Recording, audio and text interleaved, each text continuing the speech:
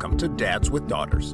In this show, we spotlight dads, resources, and more to help you be the best dad you can be. Welcome back. This is Chris Lewis from the Dads with Daughters podcast, where we bring you guests to help you be active participants in your daughters' lives, raising them to be strong, independent women. Today, I am excited to be able to bring you a guest that is talking about masculinity. And all of us, I think, as fathers, have to examine what masculinity means for ourselves as we grow into men. But we also have to kind of re-examine that, especially as fathers to daughters, to be able to understand what does masculinity mean and how do we show that to our own daughters and talk to them about masculinity so that they understand it. So as they're getting older, they understand it to the relationships that they have. And Ed Frauenheim is our guest today. He is based out on the West Coast in San Francisco Bay Area, and he's a co-author of a new book entitled Reinventing Masculinity: The Liberating Power of Compassion and Connection. We're going to be talking about the book today, but we always start off by talking about Ed as a father, and Ed is a father of two, a son and a daughter, and we're going to be talking to him about that and delve a little bit deeper. So Ed, thanks so much for joining us today. Thanks very much, Chris. It's a pleasure to be here with you. Well, it's my pleasure to have you here today. And as I said, we start off delving a little bit deeper into you as a father. So I want you to think back, because this is the Dads with Daughters podcast. I'm going to ask you some questions about your daughter. And not to say anything against your son, but we're going to talk about your daughter today and your relationship with your daughter. So when you think back, and you told me your daughter is 15, think back 15 years when you, or even 16 years, we'll say, when you first found out that you were going to be a father to a daughter. Talk to me about that reaction and the experience that you had when you first found that out. It's a lovely question, Chris. I found out that I had a daughter when she came out of the womb, and she was a handful from the start. My wife and I had a home birth, and she was what's called born in the caul. So the amniotic sac did not break until she came out, and it was a very kind of challenging birth for my wife. And then she came out and spread out her arms. They were like these slender wings. It struck me as at the time. But I just felt very lucky to have a daughter. Loved having a son. He was 2 at the time. And so I just felt really grateful to be able to experience raising both sexes as a dad. Now, as you have raised 2 different children, each child is so unique from one another. And you have different experiences, different memories, different things that really resonate with you and your child.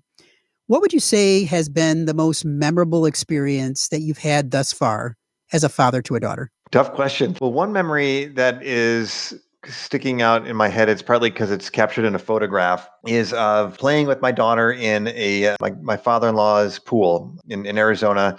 And she was about 3 or 4. And the picture has me tossing her up in the air. And she has this just grin of pure delight on her face. Like she is a really embodied kid, like physical, loves playing soccer, loves rock climbing, also an artist. But in that moment, I think you saw just the spirit of joy of being up in the air, of flying. And so that's the moment that I love. And I've come back to during the hard times when I parented, remembering that great connection we had when she was little. And we still have a great connection, but we've had our bumpy times along the way as well. I think every parent goes through those bumpy times. And as you think about it, could be the bumpy times, but the regular times too. What has been the hardest part in being a father to a daughter? I think it's been the test of wills, you might say, or the battle of wills over time. Because especially when she became into those tween years, around 9 and 10, her intense personality kind of gelled, and she was very strong-willed and still is strong-willed. And I think what happened is that I really bumped up against some masculinity beliefs I had about dads being in charge, the dominant figure of the family, in control of kids, but especially of daughters. This notion that we give away our daughters at weddings, this notion that we protect them from other conquering guys. There's a lot of stuff around that I had to examine and make sense of and get through, you might say, and kind of find a way to make space for her really in our family, to have the authority that she was seeking and have it be also set boundaries still. But basically this idea of raising a strong-willed daughter, especially she came into her own as a young adult. And as you think about your daughter and that strong-willed daughter that you have, as you think about her future, What would you say is your biggest fear in raising a daughter today? I fear that we will not create a world with enough gender equity for her to be at her best, to be fully alive in what she wants to do. And when I say that, I've spent a lot of my time working on the realm of workplaces and trying to create better workplaces for everybody, especially though thinking about questions of inequality around gender and around race in recent years. And my daughter, at one point she surprised me. She said she doesn't really want, I was telling her one time, I'm trying to make the workplace good for you when you grow up. And she's like, I'm not going to go to work for a company. And I was like, well, maybe you'll be a contractor for a company. And she's like, I don't want to do that either. I just want to sell art with my friends. And I was like, oh my gosh. All right. Well, so I love her vision of kind of an independent career, you might say. But at the same time, even if she does that, I think there's, she's going to be operating with other organizations and people. And I think we're going in the right direction, but there's still a lot of bias and kind of unequal treatment out there that could limit her, especially as someone who is strong-voiced and strong-willed. It's so interesting to hear that because I have a strong-willed oldest myself, and trying to have that battle of wills, but allowing for her to be able to find her own independence and individuality, it's challenging sometimes because you as a father tend to want to be able to make the road smoother, even though allowing it to be bumpy is probably the best option for her. And I know that I've struggled with that over the years, is how much do you allow them to struggle? How much do you do you try to help them to figure out a solution ahead of time? And in one of our earlier podcast episodes, I was talking to a guest from up in the Seattle area, and she gave a great analogy. And she said that when you talk to your daughters, that one way to be able to truly talk to them is from an early age, go in and you say to them, when they say that they want to talk to you, that you say to them, is this a listening conversation or a solving conversation? And you allow for them to dictate what type of conversation it is. Because so many times as men, we come into a conversation a lot of times with a woman and we try to solve it. We try to bring the solution to the table when many times they don't want that.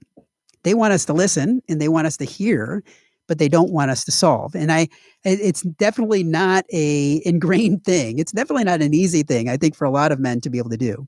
But it's something that it just was an aha moment when I had that previous guest on our show, and she brought that forward because she works with a lot of men and talks to them about those things. It was just kind of an interesting perspective. For sure. It strikes me that that idea of wanting to solve problems ties into some of these archetypes that we're often told to live up to as men, to be achievers, to be protectors, providers. And, that can lead to us wanting to solve those problems. Like you're saying, Chris, not necessarily make space for our daughters or others to simply articulate or maybe express what's going on in their lives. So I think that's a great distinction as well, the listening versus solving conversation. I might steal that with my daughter.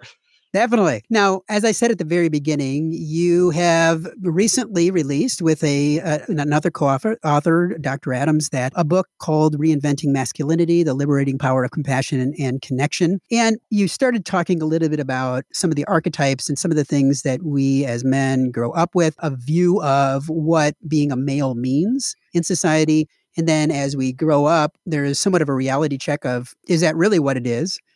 Or do we need to re-examine that for ourselves? And I know that one of the things in the book that you start off with is a notion of what being a man means, but you talk about a confined masculinity. Can you talk to me about what does that mean? And what are some of the things that men today, that you both found that men today are needing to do to be able to start to turn inward, to be able to see whether they have fallen into some of these traps? We chose that term confined masculinity because it felt right in terms of looking at what goes on for men today. And what's a term that gets away from some of the hot button topics like toxic masculinity or caveman masculinity that you sometimes hear. And rather we're trying to describe what we notice in terms of the masculine pressures on us or how we're supposed to be men. And what we identified was the limitations. There's a lot of limitations put on men in terms of the roles we can play and the ways we can relate to others.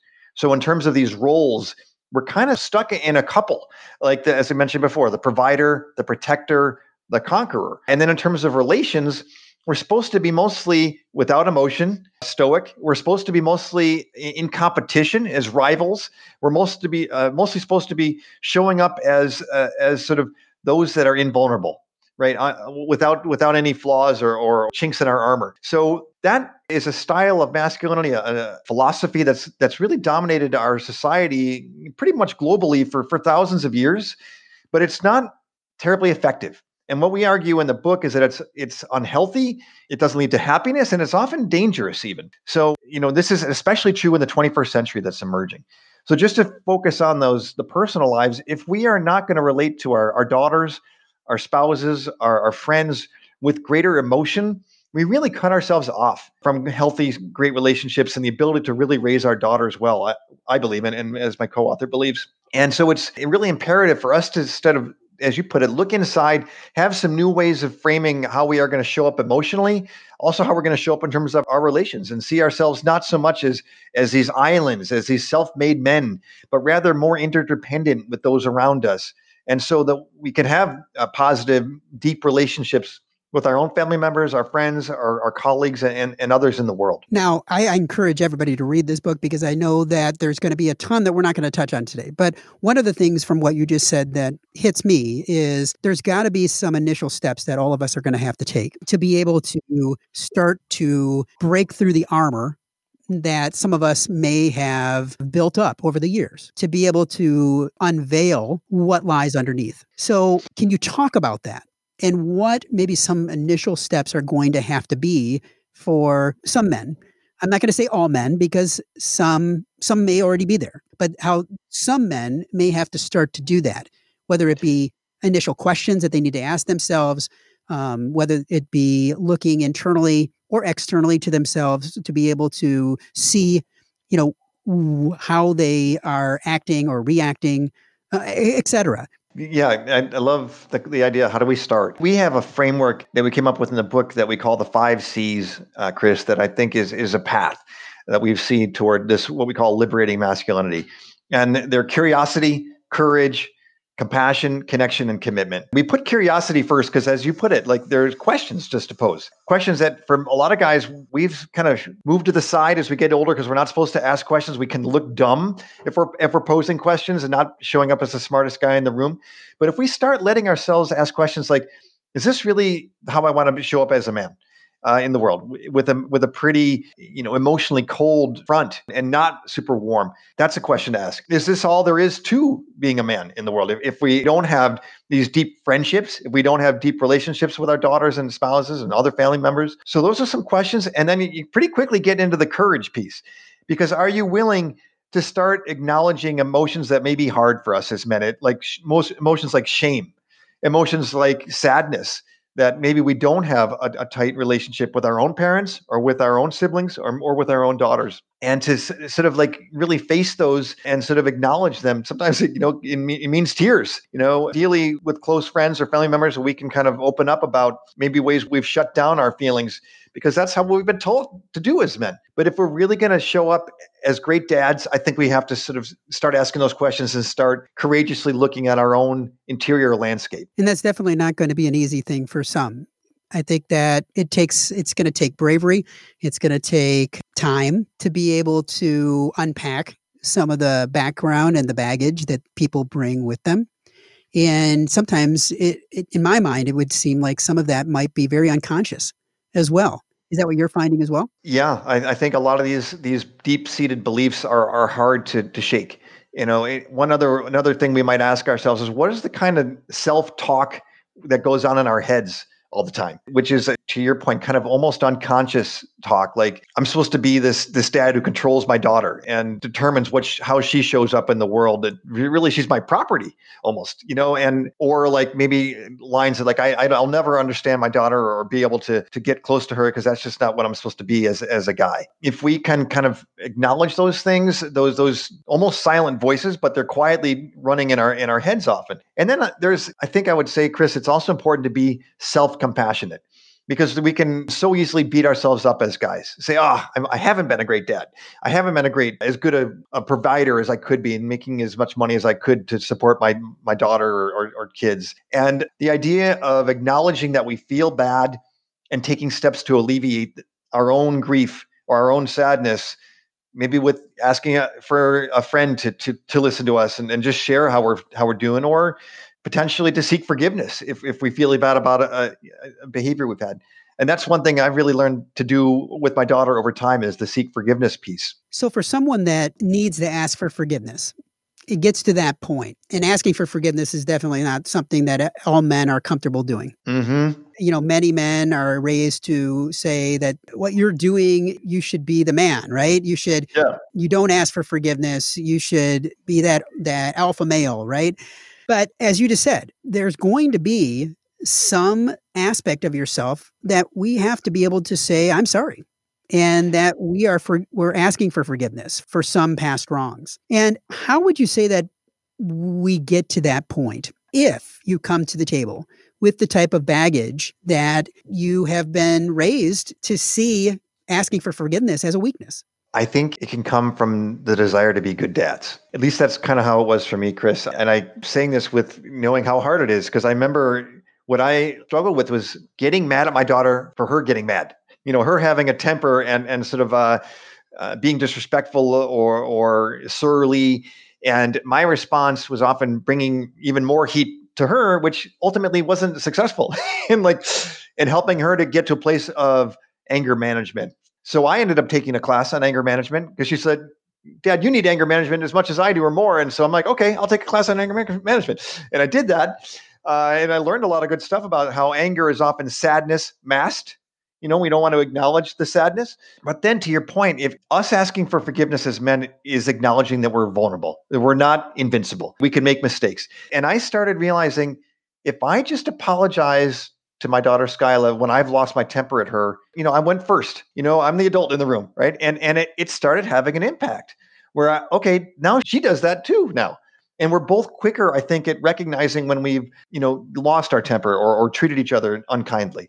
So I think if you have as your North Star purpose to be a better father and to raise your daughter in a way so that she can control her and manage her emotions and show up as powerfully, but also as respectfully as she can, then we have to start on our own psyches and our own behaviors and our own patterns first. And that often means asking for forgiveness. Even when we think our daughters need to ask it, if we do something that's not right, ideal, let's ask for forgiveness and good things are likely to happen. Now, do you find that individuals need to start with their kids when it comes to this and being a better dad? Or is it really more of a conversation of what can I do to be a better spouse or a partner with the other adult in our lives? I think it could be either one. And in our family, it was sort of simultaneous. We did some family counseling around how do we parent better? How do we, have kids that are better adjusted? And my wife and I realized we needed to treat each other better. And that we needed to be willing to be acknowledging those times we're not treating each other well and ask for forgiveness of each other. So there was a combination in our family. I'm not sure, maybe there is some evidence or research on which is more important to start with, but I would suggest all these things can start happening simultaneously. Maybe it's easier to start with your spouse because not as many buttons get pushed for you that when your kid is also, making you, lose your temper or act in ways you regret later on. But I think it could be either one, probably. Now, we talked about those initial steps and kind of the steps that you mentioned earlier. What else are people going to be finding as they read through this book? What are they going to be taking away in regards to kind of those additional kernels of knowledge from reading the book itself? One thing that they'll take away is inspiring stories. And these stories include stories of men as fathers. In particular, there's a story of a man that was in my co-author Ed Adams' men group. He had a men group called Men Mentoring Men, and a fellow in that group was like a lot of older guys in their 50s, 60s, 70s who did not have really close relationships with their kids because that was a function of that kind of stoicism. And in the course of getting supported by other men from my co-author Ed Adams, this fellow realized he needed to reach out to his daughter, who was an adult at this point, in the middle of a men's group meeting, called her from the office where they were having this meeting, and came back and acknowledged and said to the group, we're on the better path. I asked for forgiveness, or we wanted to reset our relationship. And there was not a dry eye in the room when he came back. That's how powerful that can be. So the stories can really inspire you to take some of these initial steps or go further. You'll also see our other concept of the masculinity that I think is emerging, that it really fits the 21st century, which we call liberating masculinity. And I could say a bit more about that if you'd like, but those are two takeaways that I'm excited to share in the book. Well, why don't you talk about the liberating masculinity aspect of it and give a little more context to that? Sure. We see this liberating masculinity as sort of the other end of the spectrum from a confined masculinity. But it's not exactly an opposite, but it's more kind of a building on. So with liberating masculinity, you can continue those roles of provider, protector. You can be emotionally protected or kind of stoic if you need to in certain circumstances, but you are freed up to take on more roles and to relate to people in new ways. So, for example, you can be a caregiver now. You could be a nurse, for example. You can be a sensitive lover, not just the sort of alpha male kind of conquering lover. You can be a steward of the earth. Not somebody who's trying to rake in the dough to protect, gather resources for one's own family. And then our way of relating includes all the emotional expressivity that we've been talking about, as well as an understanding that we are connected to others. We so often think that we've got to be self-sufficient and kind of pull ourselves up by our bootstraps, but we're suggesting that actually isn't a very accurate view of humanity. We are social creatures. Our achievements always involve standing on other people's shoulders and coming out of a context. So this liberating masculinity acknowledges that and then encourages us to strengthen those bonds with those around us and act in a way that is really part of a community. Well, I'm looking forward to reading this book all the way through. It sounds like an amazing book that will definitely make you think even deeper about your own journey as a man. And I appreciate you sharing that. And we're gonna put a link in the notes today to make sure that you have the ability to be able to check out this book for yourself. Now, Ed, we always finish our interviews with what I like to call our Fatherhood 5, where I ask you 5 questions to delve even deeper into you as a dad. Are you ready? Ready. In one word, what is fatherhood? Care. When was the time that you finally felt that you succeeded at being a father to a daughter? When my daughter started saying that she loved me again after kind of a long break in that. How would your kids describe you as a dad? Well-meaning and goofy, probably. Embarrassing, too. Yeah, I mean, hopefully, right? Every dad's embarrassing in his own way. Now, who inspires you to be a better dad? A lot of my friends. I'm really lucky to have some close guy friends who are just amazing fathers. And there's one of them shows up in the book. I talk about how he's fathering his 2 sons who are teenagers or tweens in a way that is just super attentive and thoughtful. And I have another guy who's the godfather of my daughter, Skylar, another one of my best friends. And he also is an amazing, good listening dad. So I would say that those fellas, and also my own dad, who's showed up for me in wonderful ways across my life. And you've given a lot of different advice today, but if you were to leave one piece of advice for dads today, what would that piece of advice be? To feel free to love our daughters. I think that, we often feel like we've got to be bottled up with our emotions.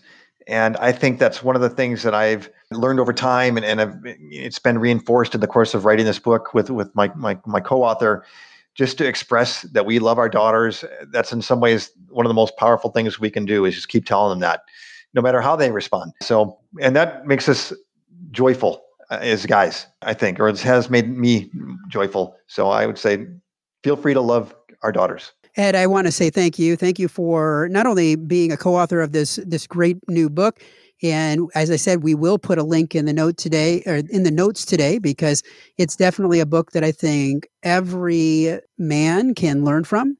And but thank you for writing this and providing this and getting this out there.